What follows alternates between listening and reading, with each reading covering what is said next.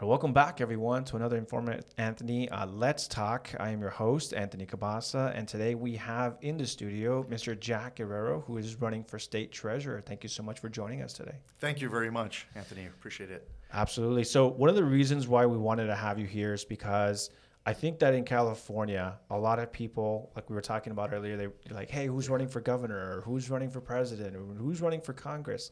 But a lot of people don't know what all these other jobs are all about. And I think state treasurer is extremely important, job. And so that's why we wanted to have you here today. But before we jump into the nitty gritty and some of the policies that you're running on it, why don't you tell us a little bit about yourself, your childhood upbringings, your family values? Perfect. Yeah. Thanks again very much for having me and for this opportunity to introduce myself to your audience as well and to your followers. Because we've really got an opportunity in 2022 to make a difference in this state. And there is no shortage of issues that need immediate attention and remediation. But like you asked, I'm going to share a little bit about my personal story and kind of work my way to present day. But I was born and raised in the city of Cudahy, which is where I subsequently served as mayor. My parents immigrated to California from Mexico in the late 70s. They first settled in the Central Valley, picking tomatoes, lettuce, grapes, farm workers, backbreaking work, no doubt.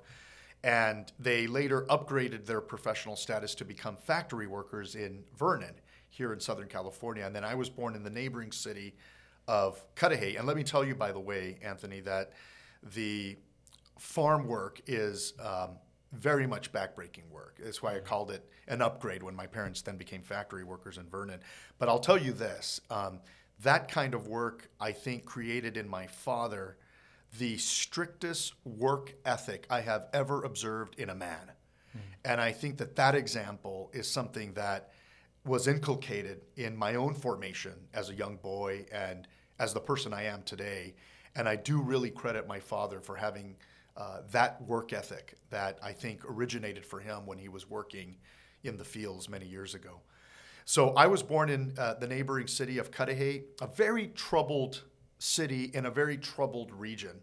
For reference, my neighboring city is the city of Bell, and you probably have heard the case of Bell, which 10 years ago experienced a corruption scandal that most media across the country categorized as corruption on steroids. This was the town with the city manager paying himself $1.5 million in a town where the average income is $30,000 a year. Holy smokes. I mean, think about the disgusting violation of the public trust. I remember hearing about that incident when I was living in New York and really just feeling so disappointed and so saddened for my region.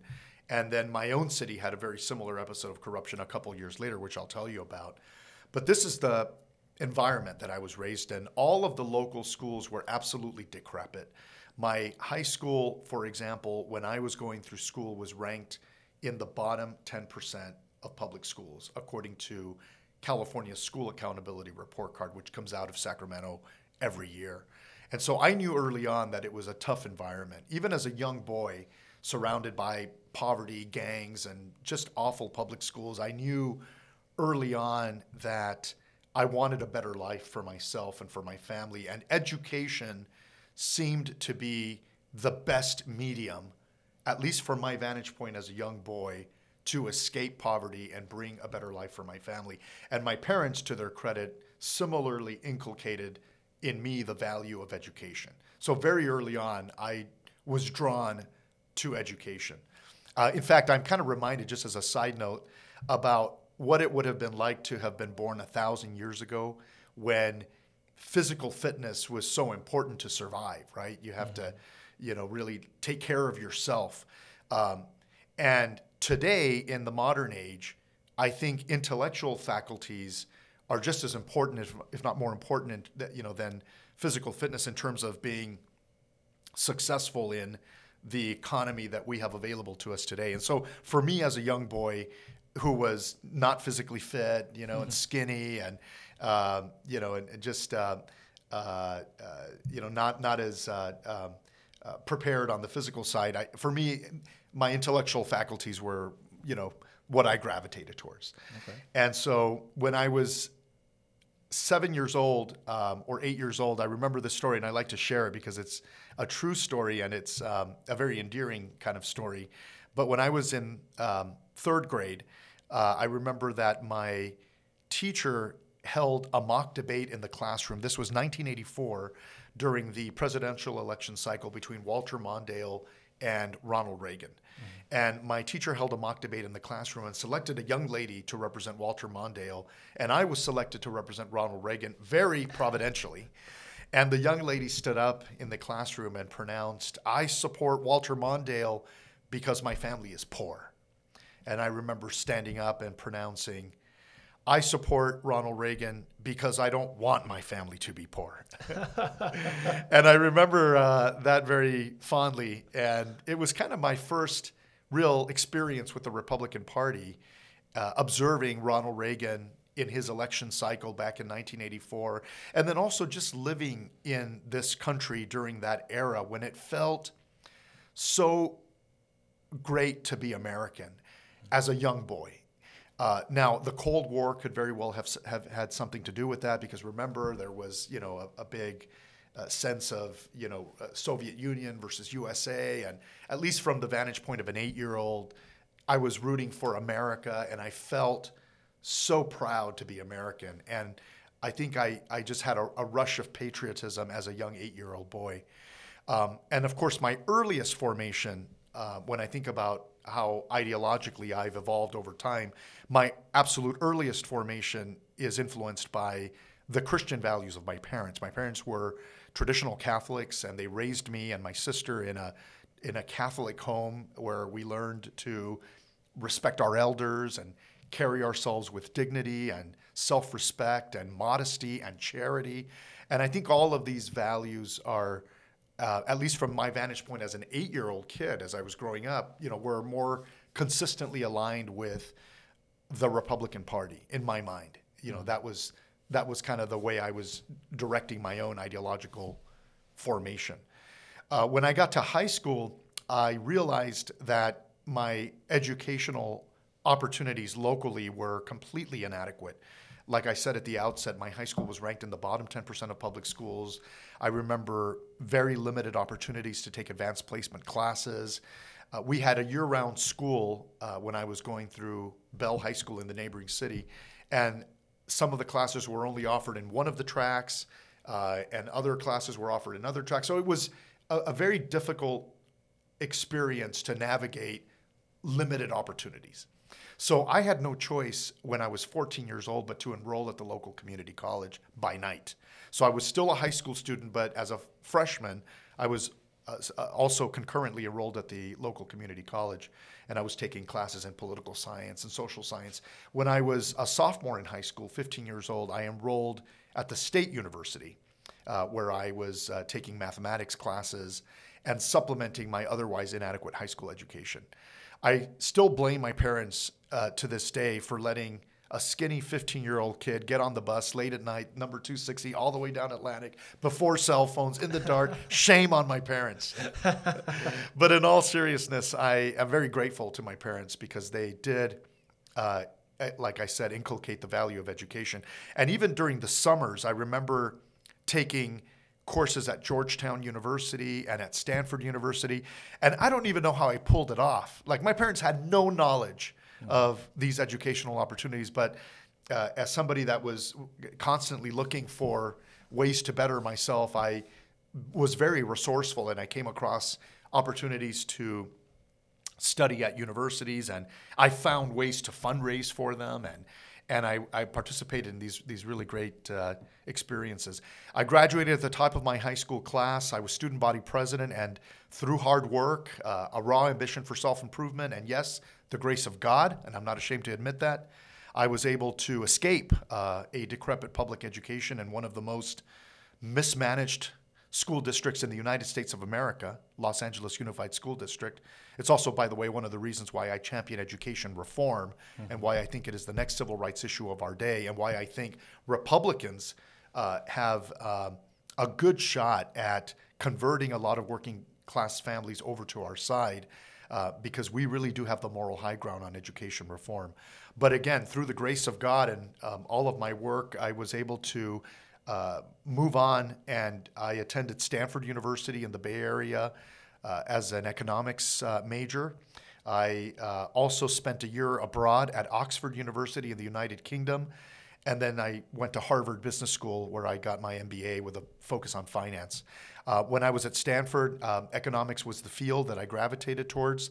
And I spent a good year abroad as well, studying the history of economic thought. This was my foray into the classical economists like Adam Smith and David Hume and David Ricardo, or the more modern classicists like Frederick von Hayek and Milton Friedman, both Nobel laureates, who appreciated the free market and understood the pernicious consequences of government meddling in the private sector, not just from a philosophical perspective, but also from an empirical perspective. In other words, when we see the data, we can determine very easily and very credibly that historically government meddling in the private sector actually undermines the potential for optimizing or maximizing gross domestic product for the economy. And so a lot of that evidence was very clear to me as I was growing up in the field of economics. And I think that was kind of the trifecta. So as you see my evolution ideologically, it begins with conservative, traditional family values, and then it evolves to include patriotism as a young boy under the presidency of Ronald Reagan. And then as I got into university and studied economics and public policy, it then became clear to me that a more conservative outlook on public policy was the most beneficial for constituents and for this country. And so that was kind of my ideological formation. I then ensued on a 20-plus year career in finance and economics at the highest levels of corporate organizations. I worked for companies like the American Express Company, KPMG, one of the large international accounting firms, Ernst & Young, Credit Suisse Group, where I spent a couple of years in Zurich, Switzerland, and learned to speak Schweizerdeutsch, and so maybe we can practice a little bit in German if you want as well. But I really had just a wonderful professional experience. When I went to Harvard, I spent some time working for the United States Department of the Treasury under President George W. Bush, and even created a work field study project with a Harvard professor that was heavily focused on the balanced scorecard concept, which a lot of corporate organizations use. I also studied under Nobel laureate Robert Merton, who was one of the founders of the Black-Scholes options model valuation methods. And so for me, it was a delightful experience to study at Harvard and to form the relationships that I did. And I worked in the presidential administration, and then I spent a number of years in the corporate sector in New York and London, back to New York City. And then right around 2012 or so, I decided that I wanted to be back home in Los Angeles. Like most Mexican kids, I can't be away from my parents for too long. My grandparents. Or their food. Or their food, yes, exactly. Although New York City has pretty good Mexican food. But I was getting very anxious about, being closer to my family, my grandparents who were getting older. I have nephews and nieces that, barely recognized me. So I wanted to be back in Los Angeles. So I finally worked my way back. And let me tell you, shortly after my relocation, within a couple months, there was a corruption scandal in my city. I was passing through the family home. My father still has the home in Cudahy. And I thought, let me live at home for a few months until I figure out what cool hip part of the West Side I would move to, a place like Santa Monica or Marina del Rey or someplace like that. And then within a couple of months, there was a scandal, very similar to the case of Bell that I mentioned earlier. The dollar signs were a little bit smaller in my city's case, but let me tell you, the conduct was no less egregious. In fact, it was made for television kind of stuff. There was a council member who had barricaded himself, and the FBI got involved, and there were instances of bribery and just the most awful revelations of mismanagement in my city. It also, the ensuing FBI reports also revealed all kinds of mismanagement in the city, and just a very gritty affair. And I remember resolving at the time that I would find a good candidate for city council to support, and that I would not leave the city of Cudahy until I could help somebody that was competent and decent and ethically disposed to serve my city before I moved on with my private life. And let me tell you, I looked and waited for a good candidate. And when really nobody halfway decent was stepping forward, I decided that it was maybe the right time for me to step up to the plate and represent my constituents. I had to pray about it because it's not an easy decision to get involved in politics, especially if you have a life in the corporate sector or in the private sector, or you have family commitments. It's very, very difficult really to get into politics if you have a life outside of politics already. And unless you're corrupt, I like to say this, if you're corrupt, getting involved in politics can be very lucrative, very lucrative. Yeah. But for somebody who's honest, like myself, getting involved in politics comes with a significant time commitment, right? You forego opportunities in the private sector that, otherwise would have been available to you. And so I had to really pray about it, whether this was something I wanted to really commit to. And I knew that I wanted to help my constituents. I mean, this was the town that saw me born and raised.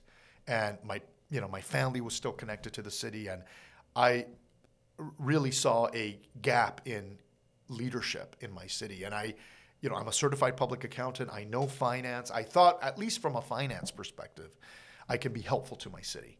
And so I decided to run for city council. I was elected overwhelmingly with the support of the people and immediately appointed mayor by my colleagues unanimously.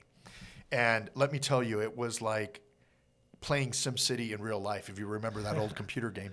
I love that game. I play it all the time. It was like playing in real life. I mean, it became a laboratory of even experimentation, thinking outside the box and trying to really rebuild a city from scratch.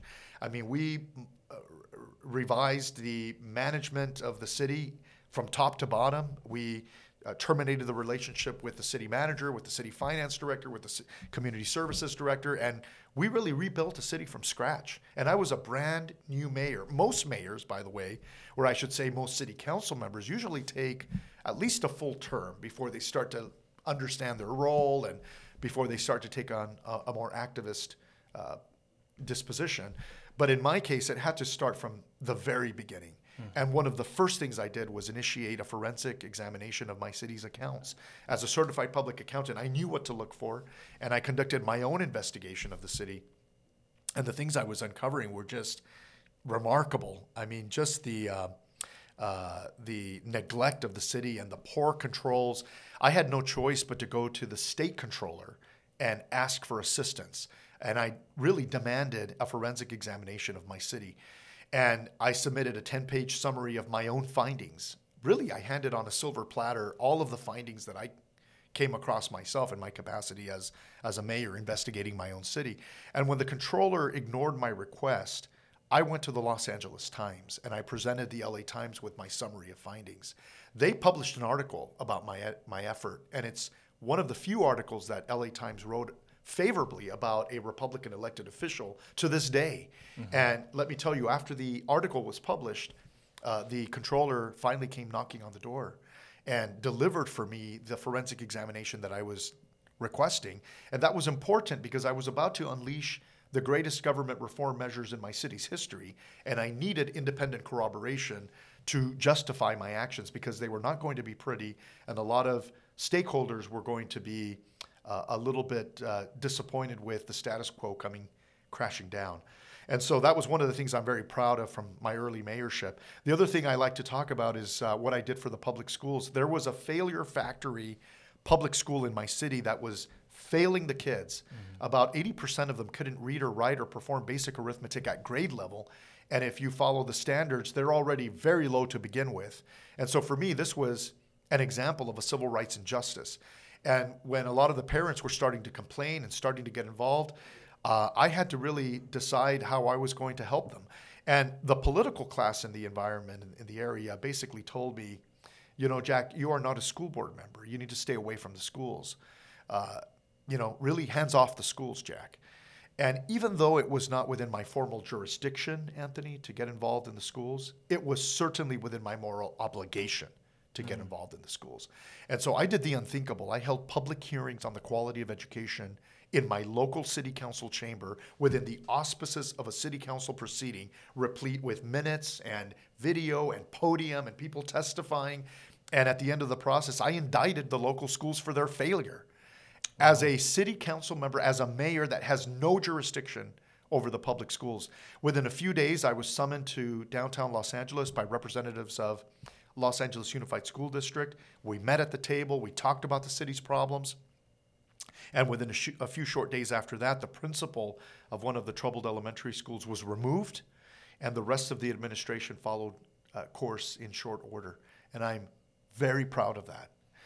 And it's a testament as well to the opportunity that we have to push the envelope every once in a while, even if it's outside the formal scope of our authority or our jurisdiction in whatever station in life we find ourselves in. Yeah. If you just push the envelope just a little bit, sometimes you can really accomplish some amazing things. And this school example is a testament to that.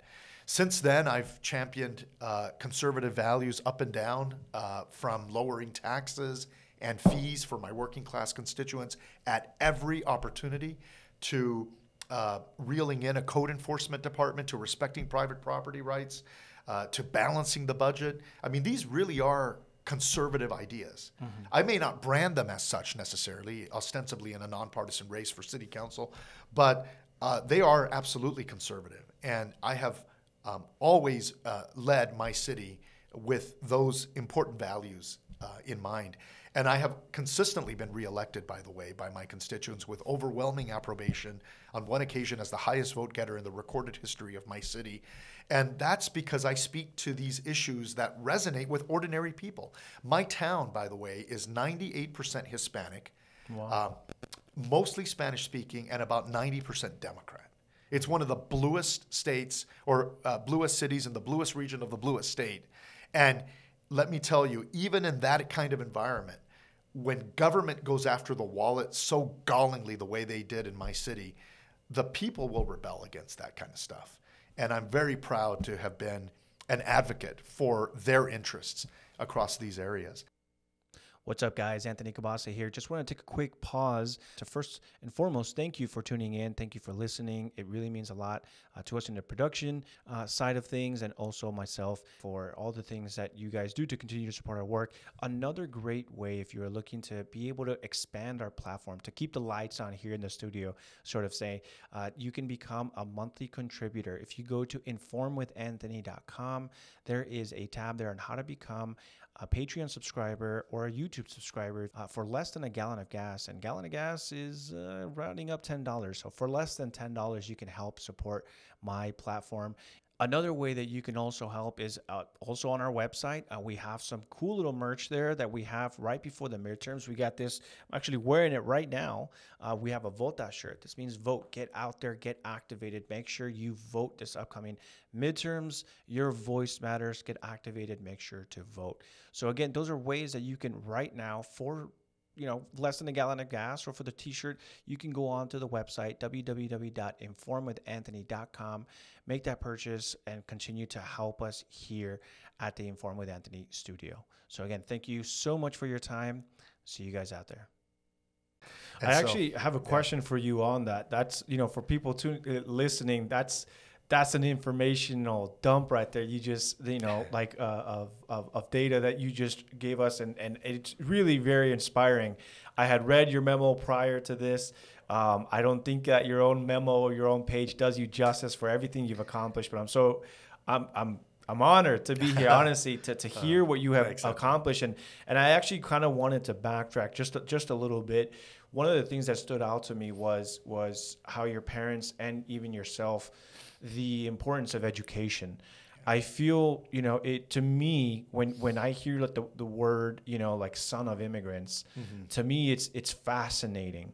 The amount that we are able to accomplish in such a great country like America as son of immigrants that, like you said, maybe your parents didn't have the highest education. My mom, I don't even think she graduated from middle school.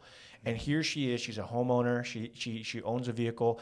And so that's why, to me, it's kind of preposterous when I hear people talk to me about how America is so inherently racist, when you can look at the story of an immigrant and be like, this person literally came from nothing, no education, just hard work instilled values inside of them, and the faith in God, which to me is the Yes. most important aspect of Absolutely. it. And you're Absolutely. able to accomplish so much, and here you are. So with that, is it hard? Was it hard for you? I think maybe even back then, I'm sure it's very hard now, but even back then, was it hard to be Hispanic and Republican? Did people look down on you for being too educated, maybe? I mean, because, there's kind of like that ongoing joke that within the Hispanic community, like, hey, Dad, I got like a A minus, and like, and what, you think you're like Mr. Know-it-all now? You know what I mean? So can you kind of maybe just touch on that a bit? Like how it was coming into the political scene. Here you are, Hispanic Republican. You kind of touched on a little bit of how you were able to reach the voters. Yes. Right? So Yes. maybe I'm sure it was out of the element for them. Yeah. For me, it was very natural over time to gravitate towards the Republican Party, or I should say more precisely to conservative values, because ultimately I'm a conservative. The Republican Party is it's a medium for realizing my conservative goals. Right. But I'm a conservative, and I gravitate towards the Republican Party because it's the best opportunity we have to realize our conservative ideas and goals. But it was very natural for me to do that over time as a young boy because of my early formation with traditional values, growing up in a Christian household, to the patriotism that was so important to me as a young boy, and again, probably influenced by the presidency of Ronald Reagan and the spirit of Americanism that was so palpable back in the 80s when President Reagan was at the helm. And then when I got to college and started to look at data and analysis and started to study economics, then it became just very obvious to me that the agenda of the left has a lot of pernicious consequences. And I'm afraid that I think a lot of people in communities like ours sometimes maybe don't go beyond the surface on some of the issues to fully appreciate the ramifications of some of the policy positions of the left. And also, I think we have to take into consideration that the media is so biased, especially Spanish language media, I'm afraid, in Los Angeles. And I think that some people are just easily absorbed into the left-wing agenda, sometimes for good intentions, right? I mean, most of the people in working class Hispanic communities really just want an improved economic lot in their life, right? They just want to be able to pay the bills and give their children a better life and allow their children to attend decent schools and have enough money to pay for food and shelter. I mean, these are like basic things, and I think most Hispanic Democrats are motivated by these kinds of goals. I don't believe that most Hispanics subscribe to the woke agenda of the left that we see today that is so out of control. I mean, I talked about my city being 98% Hispanic and overwhelmingly Democrat. I know all of my neighbors. In fact, it's so interesting, just a side note here about living in a Hispanic community. But in my town, it's very common to see a lot of homes in gated communities that have like the tract home, townhome, condo style arrangement. And what has evolved from that setup is that all of the neighbors in those little communities know each other. Mm-hmm. I know all of my neighbors. In fact, I sometimes have some neighbors that live a few units down come to my house and knock on the door because, they wanted to know if I have sugar or, some spices for their dinner meal. And so that can get a little bit annoying sometimes. Like we get to know each other a little too much.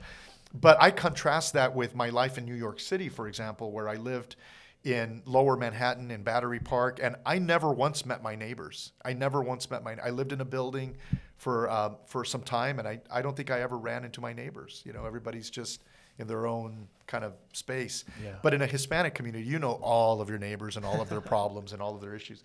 And I've become, as a mayor, a one-stop shop resource for all of their needs. They have questions about financial aid or city issues or landlord-tenant issues or divorce proceedings. I mean, everybody comes to me for questions and answers. But the point I'm making is that, you do get to know your neighbors pretty well in Hispanic community. And let me tell you, I know all of my neighbors, and not a single one of them, not one, ever signed on to a woke agenda that includes teaching sexuality or transgenderism to 5-year-olds. Not a single person in my constituency ever signed on to that ridiculous agenda. And they voted Democrat. And they vote Democrat. Democrats. They're Democrats. And so in some ways, I kind of think the woke agenda of the left will turn out to be its own worst enemy, because it will turn off so many people that never signed on to that corrupt agenda when they became Democrats. But where do you think that there's that disconnect, though? Because we talk about, and I've talked about this plenty, where if you talk to the average Hispanic Latino, they're not for this agenda. But then why do so many continue to vote Democrat? Where do you think that disconnect is of we're raised with conservative values, we have faith in the Creator, and we come here to work hard, not for handouts, but then they'll go to the booth and sign their name next to a Democrat, or they'll vote for a Democrat.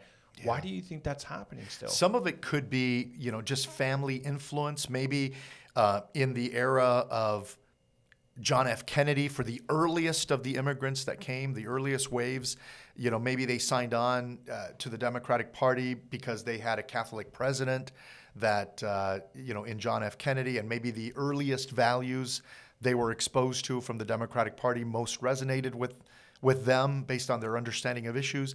And then just by tradition, they've kind of generationally passed on their allegiance to the Democratic Party. That could be maybe part of it. Another could be that in California, you might recall that back in the 90s, we had Proposition 187, which dealt with the illegal immigration issue in California, which was afflicting the economy and the state in many profound ways. But a lot of the debate and the tone of the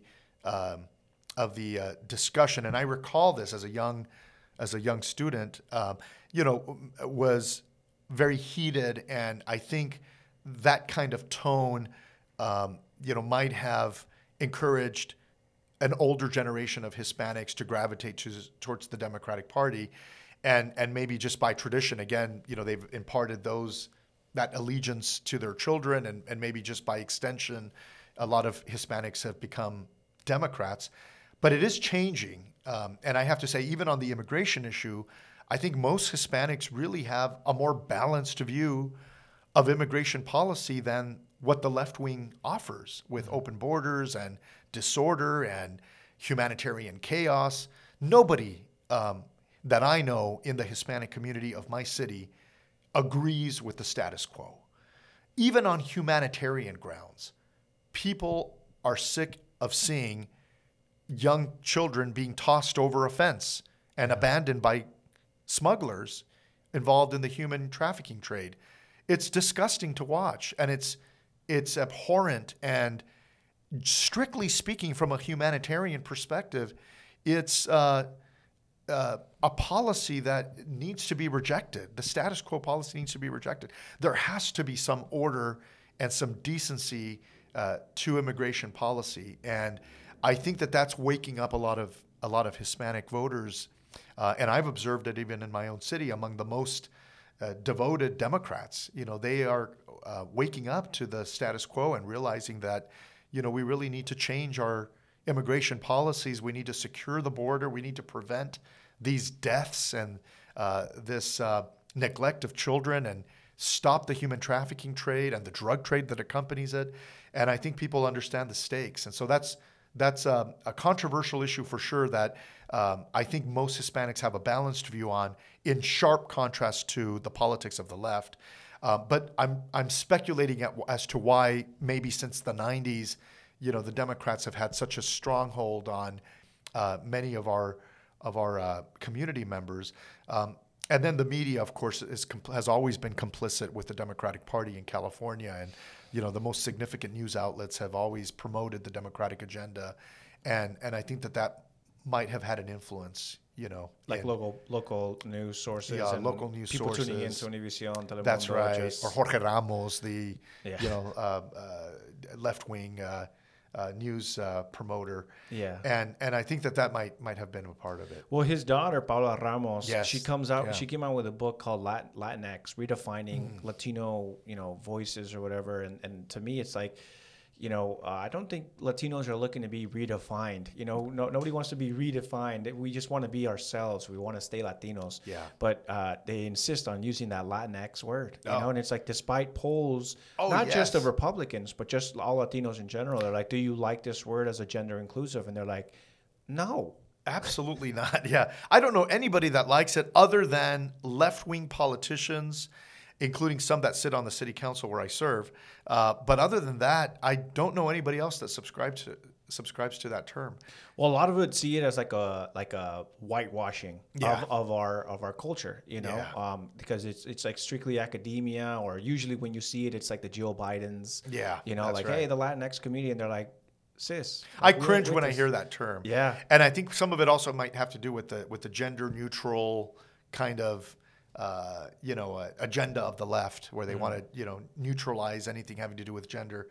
And this is kind of another thing they can gravitate to is to undermine the Spanish language, which has gender pronouns, and make it gender neutral. Yeah.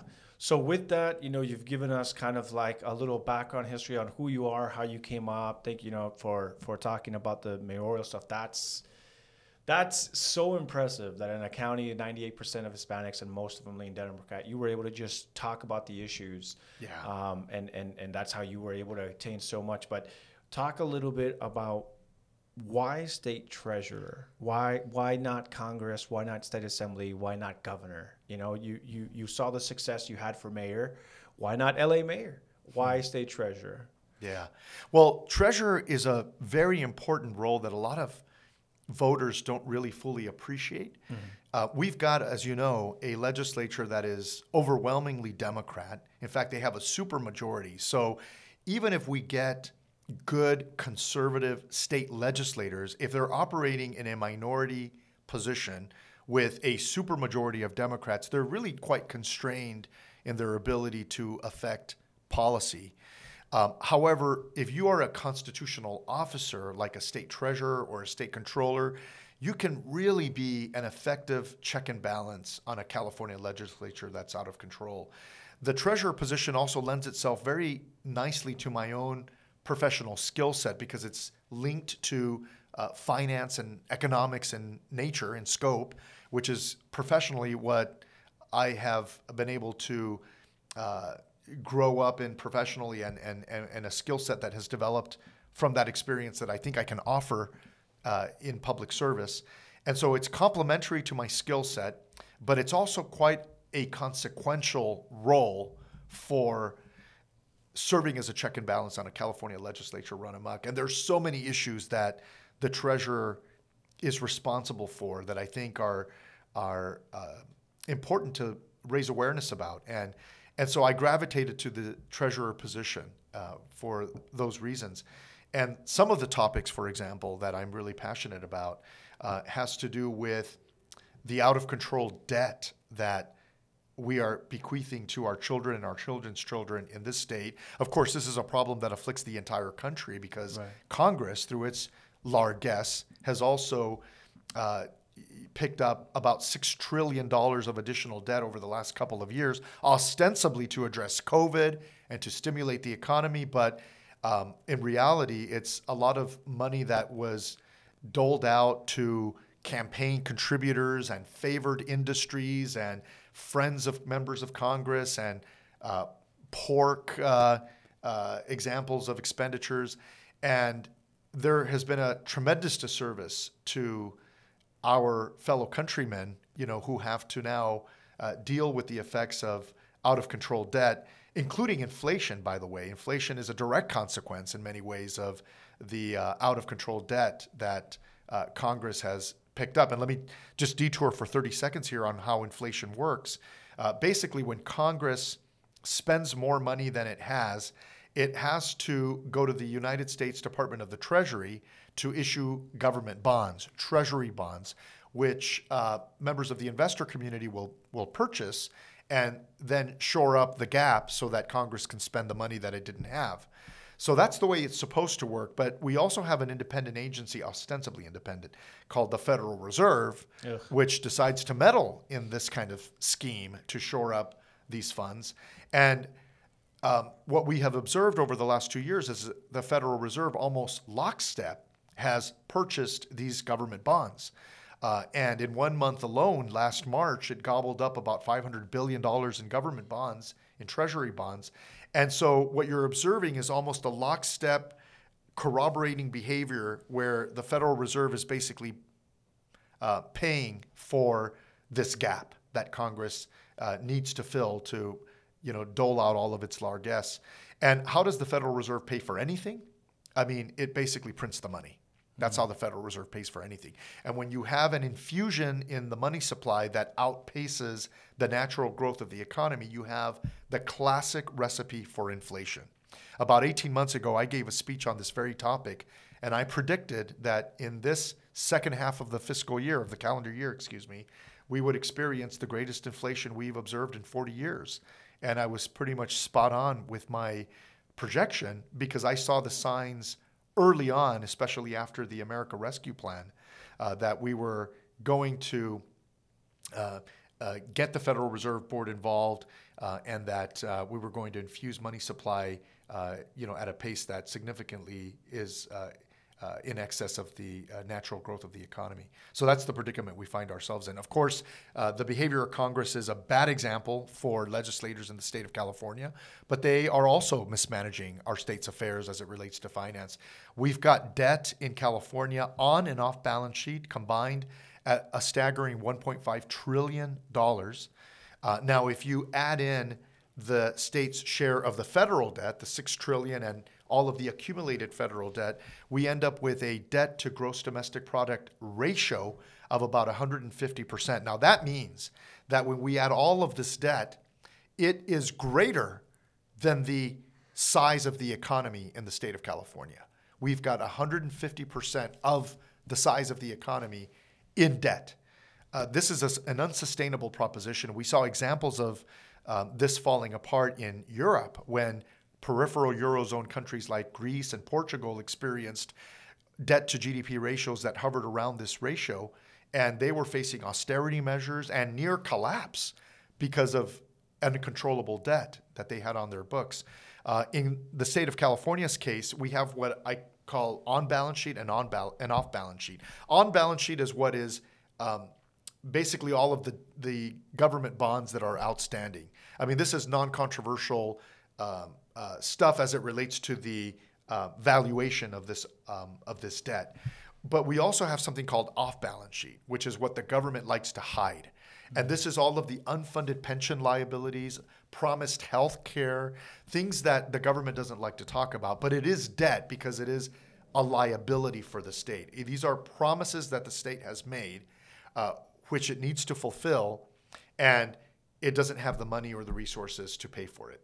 And so this becomes a liability. Now, we don't have to pay it all tomorrow, but this liability continues to accrue, and it's getting worse and worse every single day.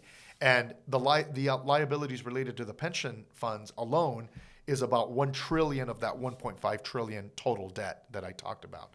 And so one of the things I'm interested in as treasurer is to raise awareness about this uncontrollable debt because it's not healthy for our economy and it's going to present significant problems for our children and our children's children.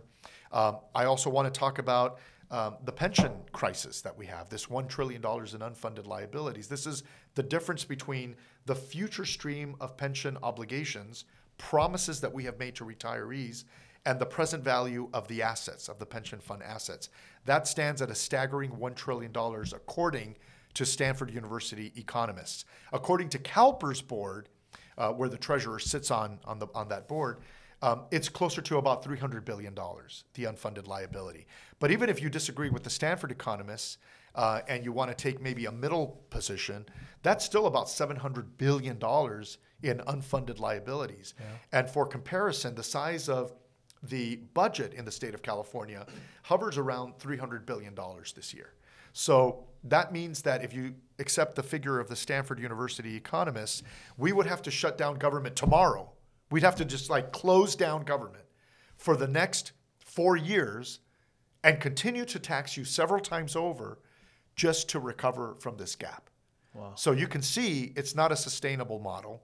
And at some point, we're not going to be able to fulfill these promises. So if we do absolutely nothing and preserve the status quo, the system as we know it will collapse. And we're going to end up with cities declaring bankruptcy up and down the state and federal bankruptcy courts determining how much of the benefit to curtail for retirees. Nobody benefits from that situation.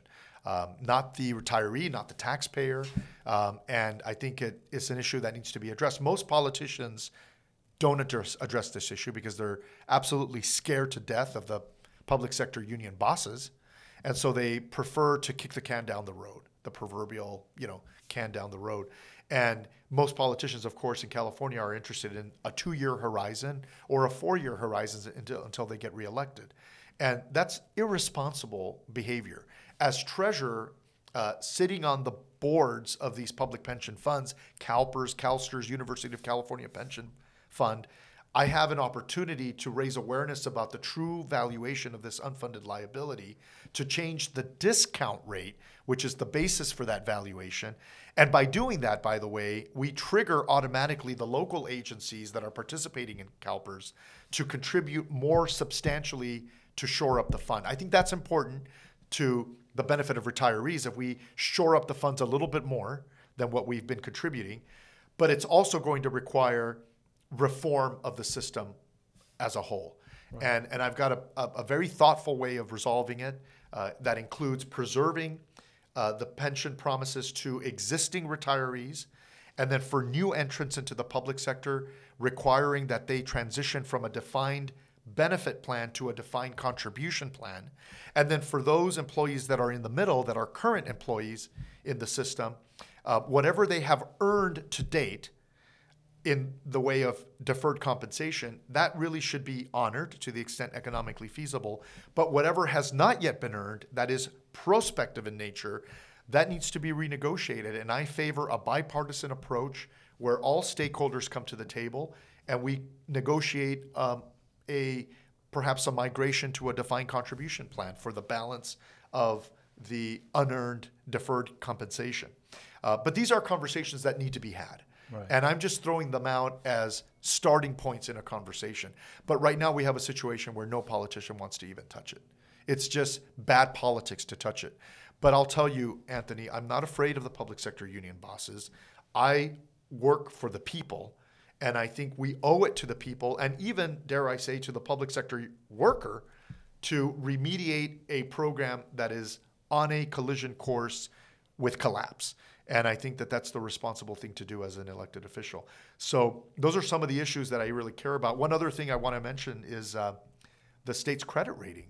You know that before we get into that, just real quickly, you touch on something that you're talking about.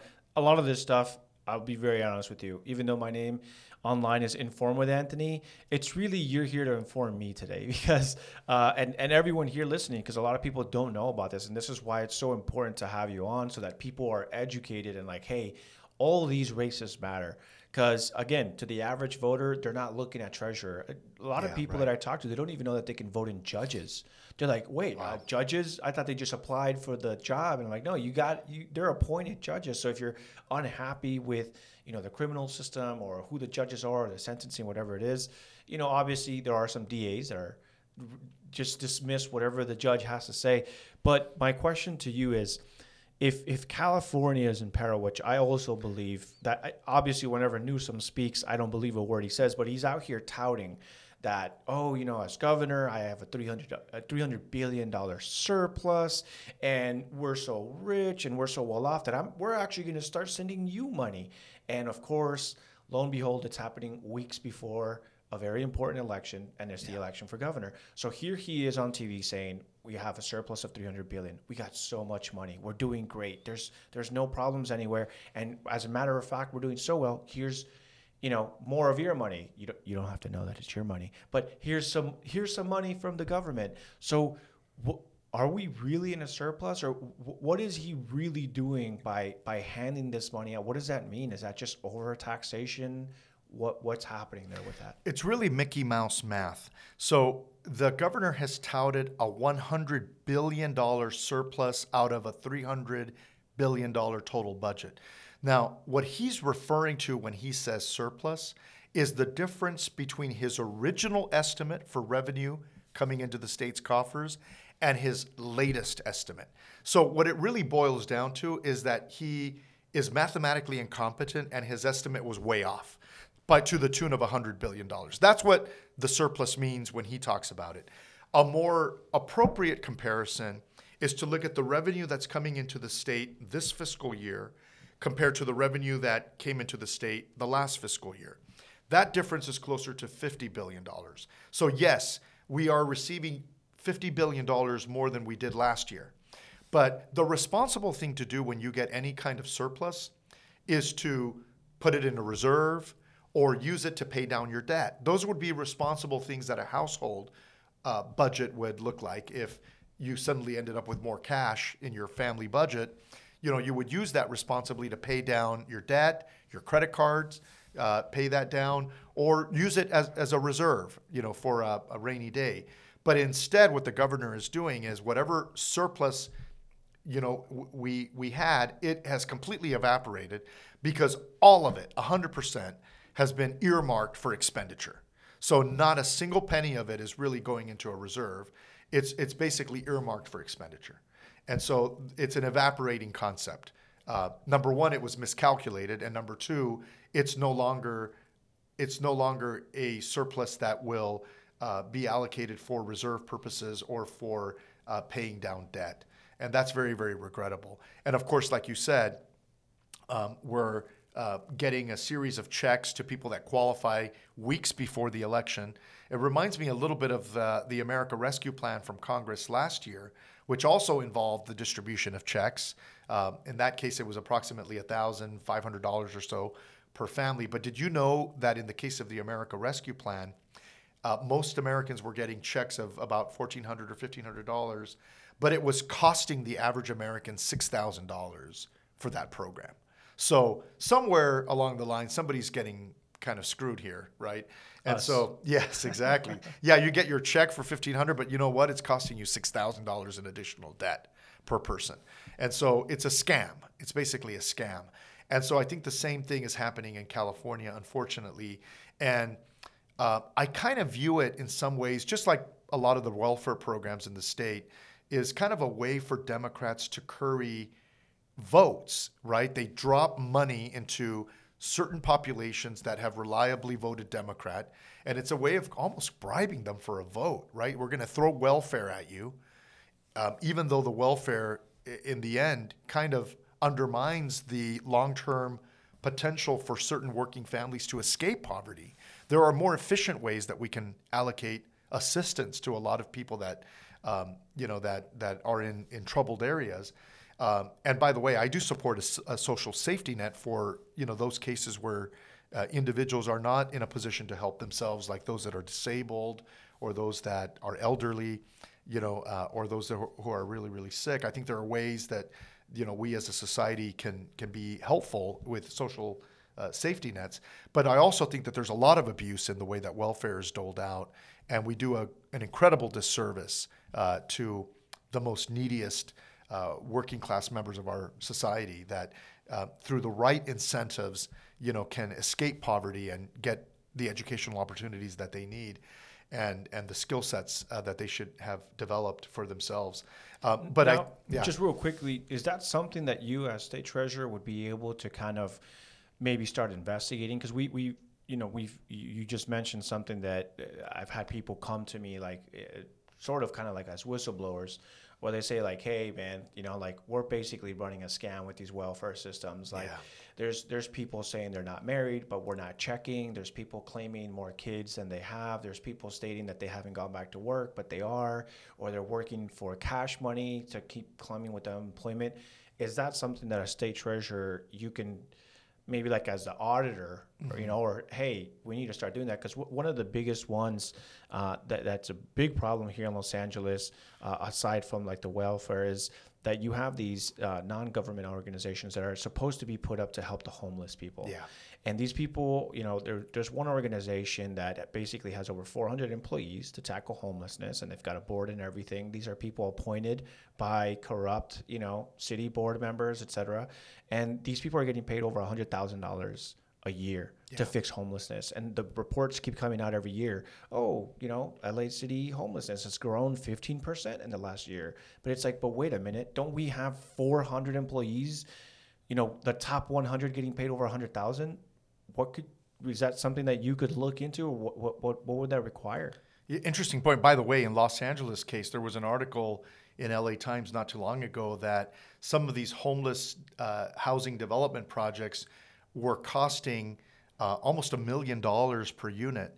I mean, you can buy a home in a nice area, for less than these homeless, studios. So where's the money going? I mean, it's completely mismanaged, as you can tell from these figures. There's no reason why developing a housing structure with, small square footage for housing the homeless should cost close to $1 million.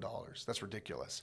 Somebody's benefiting from those scams. I was just about to say, I almost feel, and pardon my source, but I saw this in The Sopranos, but where basically people are elected with the help of these unions saying, if you are elected, you need to make sure that these contracts go to us because we're supporting you. And I mean, come on now, $1 million a unit. So it's like, is it really costing that much to this construction company, or is this just a personal favor from a friend to a friend? You know what I'm saying? Yeah.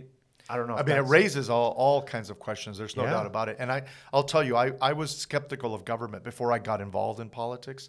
Now that I've been a city council member and a mayor, I'm even more skeptical of government. I'll tell you, because the way it works is you get a lot of vendors and developers and people that do business with cities and other government agencies, and they hover around like vultures. And they know how to work with a lot of politicians to curry favor and get really nice contracts. And I'm speaking in general here about the way this operates in, political environments. And I'm really repulsed by that. But it no doubt adds a premium to the cost of doing business. Mm-hmm. And that's why government is so inefficient in the way that it manages a lot of programs that make use of government funds and taxpayer funds. Now, the state treasurer doesn't quite have the auditor authority that the controller does, although we would both make great partners, by the way. The treasurer function is a little bit different. The treasurer is responsible for managing the state's assets and cash before it gets dispersed. So cash comes in to the state's coffers through tax revenue, but it doesn't get spent lockstep immediately as we receive it, right? Money doesn't come in and then immediately go out in the same moment. What happens is money comes in, it's fungible, it needs to be stored and managed before it gets dispersed, and then it's happening continuously. Money's coming in and money's going out, but while it's in possession of the state, it has to be managed. It doesn't get stored between the mattresses. It has to be managed, and that's where the treasurer takes on the responsibility. Anything having to do with managing the state's assets, the cash, or anything having to do with debt, like issuing bonds or managing programs that exist to help even public-private partnerships raise funds through low-interest financing or bond issuance. The treasurer is kind of responsible for that.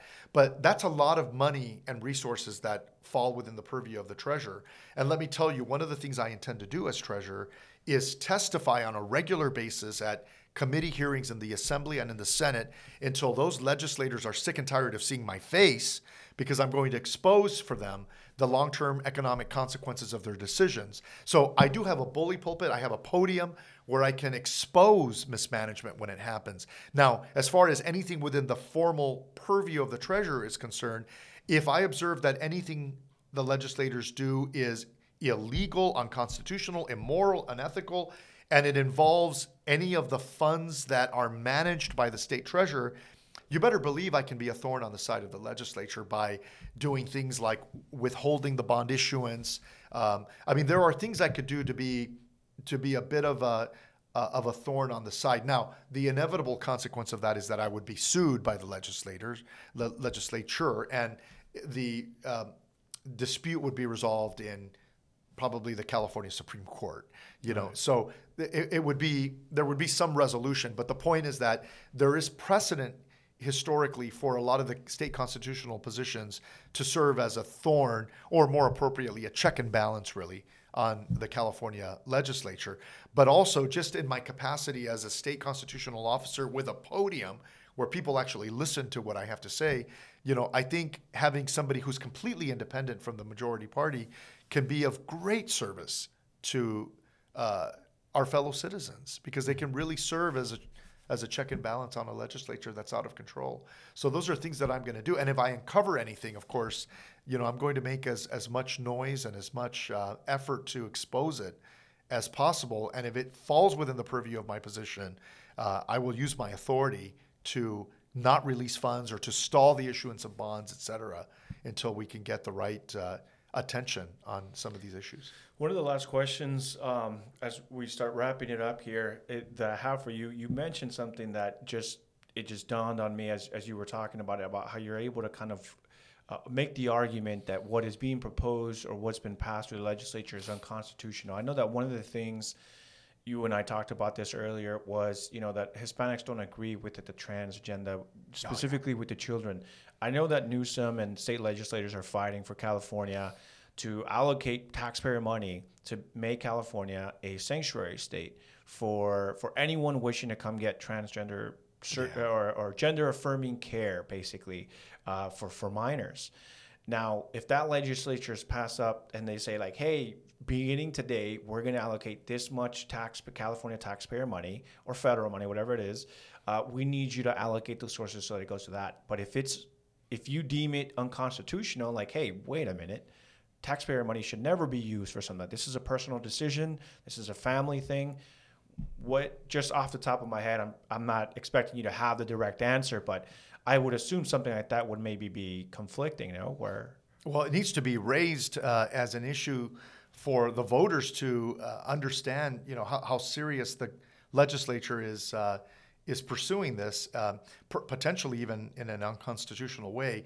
Again, I would use the authority or the podium that the treasurer has to raise awareness about this and to argue against this kind of conduct at every opportunity. But I would think the controller, as the person who holds the checkbook, would have a more direct influence over the disbursement of funds. But if anything involves bond issuance, that's where I would have the authority as a treasurer to get involved with those kinds of things. But again, nothing's going to stop me from meddling in issues that need to be called out. As mayor, I did that when I talked about what I did for the schools, right? I mean, I had nothing to do with the schools. I was not a school board member. I had zero jurisdiction over the schools. But that did not stop me from taking that on in defense of my constituents and having city council proceedings dedicated to the issue of quality education. And I think similarly, I want to bring the same discipline to Sacramento. And because I'm a constitutional officer with a podium, I'm going to use that beyond the scope of the treasurer's responsibility to really expose the legislature for the corruption that they pursue in the course of their ordinary work. And they're going to have to shut me down in the most impractical ways, if they don't want to hear from me. But I tell you, I'm going to really be an activist treasurer, and you better believe it. I'm going to fight for the people in ways that the legislature is unaccustomed to observing from a state constitutional officer. Now, and I think that's great. You talked about, we kind of delved into some of the policies. You were talking about like the debt. You were talking about the pension crisis, the operations of the treasurer office, and then the last one you wanted to talk about was the credit rating of the state. So you were about to jump into that before. Oh, sure, yeah, no worries. We were up, and then after that, we'll kind of wrap it up. Sure, yeah. Well, very quickly, just on the credit rating, we have one of the worst credit ratings in the United States of America. Only 6 states have a worse credit rating than we do, including the state of Illinois, which is just about to fall apart for a lot of the same trajectory of mismanagement that is afflicting the state of California. Things like, not balancing your budget properly or having excessive debt, a lot of liabilities, et cetera. And the consequence of having a relatively unattractive credit rating is that we have to pay more interest and more transaction costs whenever we issue government debt. And who benefits from that? Wall Street banks in New York City benefit from that to the detriment of the California taxpayer. And I think that that's very unethical. And it's something that is costing us significantly. We probably spend close to $10 billion in interest payments alone. And that continues to grow. For every dollar that we raise in debt, we have to pay $2 over the course of 30 years. So debt is not free money. And the worse our credit rating is, the more interest and the more transaction costs that we have to pay. And that's very, very important. And nobody talks about it. It's not a sexy topic, I guess, for politicians to talk about. But it's important to talk about it.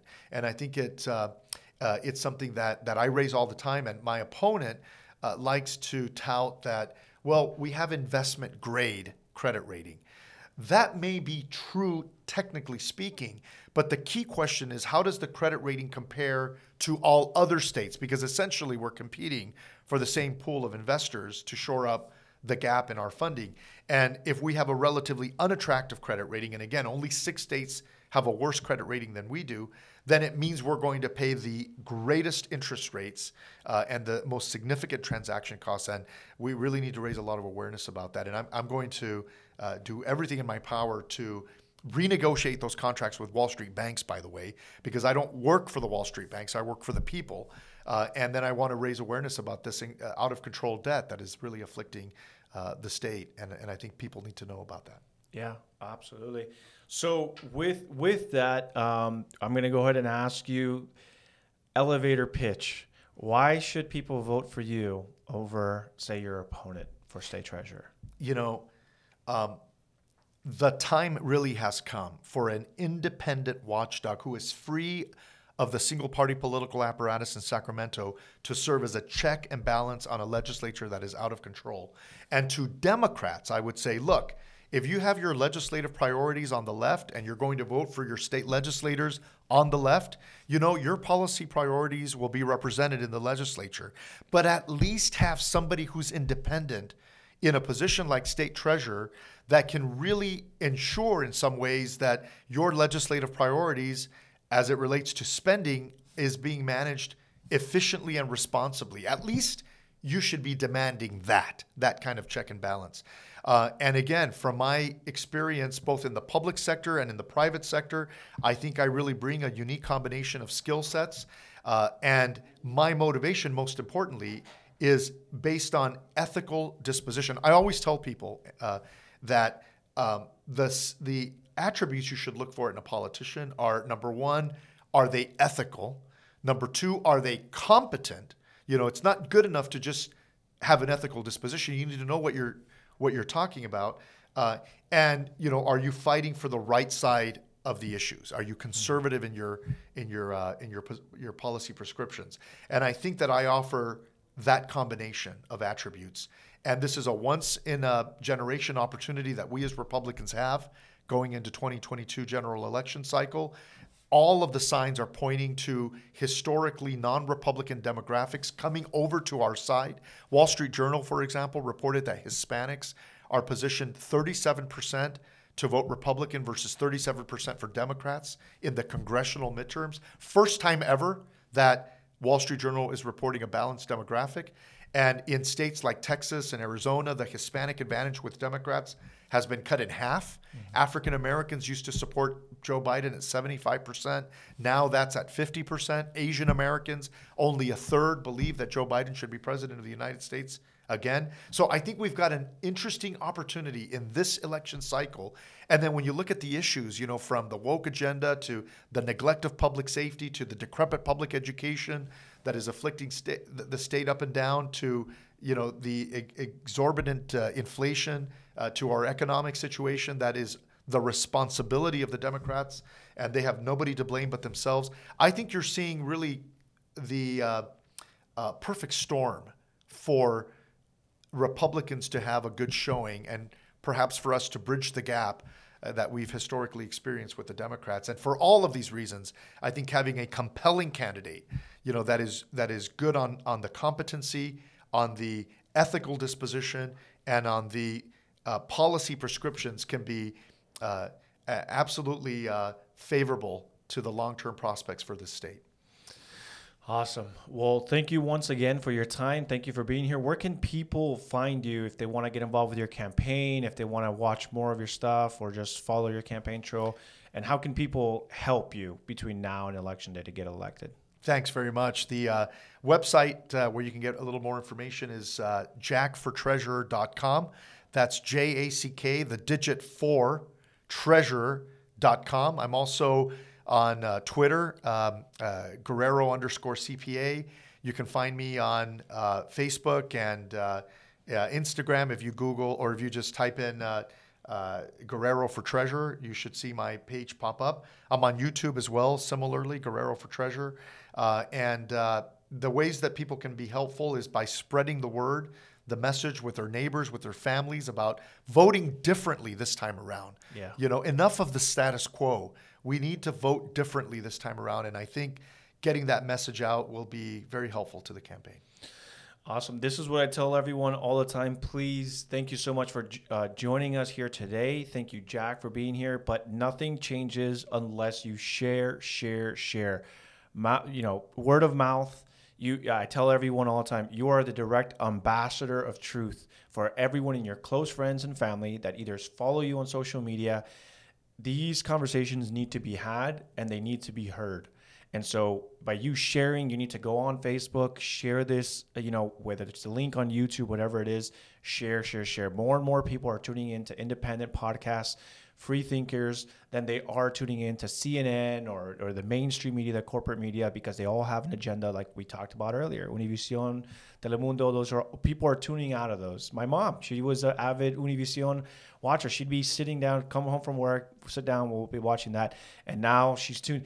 Now all she does is carry around her headphones and she tunes into YouTube videos all day by independent Spanish. That's great. So please, guys, if you guys haven't already, subscribe, give it a 5-star, give it a review. All these things matter in the culture war. It matters in the information war. But again, thank you so much, Mr. Jack Guerrero, for being here. We wish you all the best in your campaign. And I'm going to have to bring you back because you are a walking encyclopedia, sir. Too funny. So we need Thank to you. have you back. But again, thank you so much for your time. And thanks for everyone that tuned in.